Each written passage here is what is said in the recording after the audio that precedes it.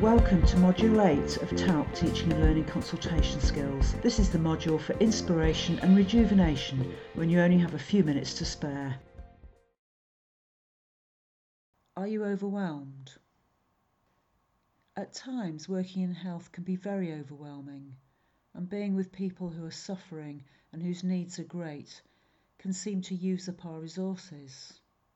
We try to push away feelings of sadness, guilt, anger, resentment, and that takes a lot of effort. And yet, anger is a form of self-protection, and it can be a stimulus to action sometimes, useful actions too. Sadness can be cathartic and may create space for new delights to enter in. The poet Rumi suggests that we should accept all of our emotions and feelings, let them in and welcome them, and see what happens. And I'm going to read his poem in a moment and follow it up with one that takes a more optimistic view, perhaps, of being overwhelmed. The first poem is called The Guest House by Rumi, and it's translated by Coleman Barks. This being human is a guest house. Every morning a new arrival, a joy, a depression, a meanness. Some momentary awareness comes as an unexpected visitor. Welcome and entertain them all. Even if they're a crowd of sorrows who violently sweep your house empty of its furniture, still treat each guest honourably. He may be clearing you out for some new delight. The dark thought, the shame, the malice. Meet them at the door laughing and invite them in.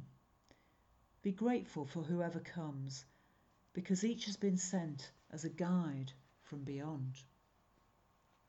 And I think that idea that our feelings are a guide to some kind of deeper insight could be very valuable. Derek Mahon thinks about this in a slightly different way when we're getting anxious or pessimistic or depressed. This is a poem that can sometimes send a shaft of light and cheer us up. It's called Everything is Going to Be All Right by Derek Mahon.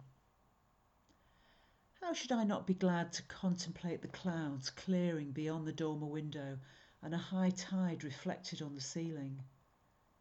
There will be dying, but there is no need to go into that. The poems flow from the hand unbidden, and the hidden source is the watchful heart. The sun rises in spite of everything, and the far cities are beautiful and bright.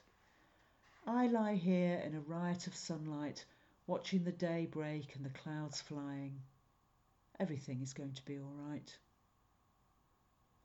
I love that idea of just looking at the clouds, of thinking about the distant cities. And just as we were talking in the poem before about dark feelings, he talks from the hidden source being the watchful heart. So let's have our watchful hearts on hand when we're having a busy day.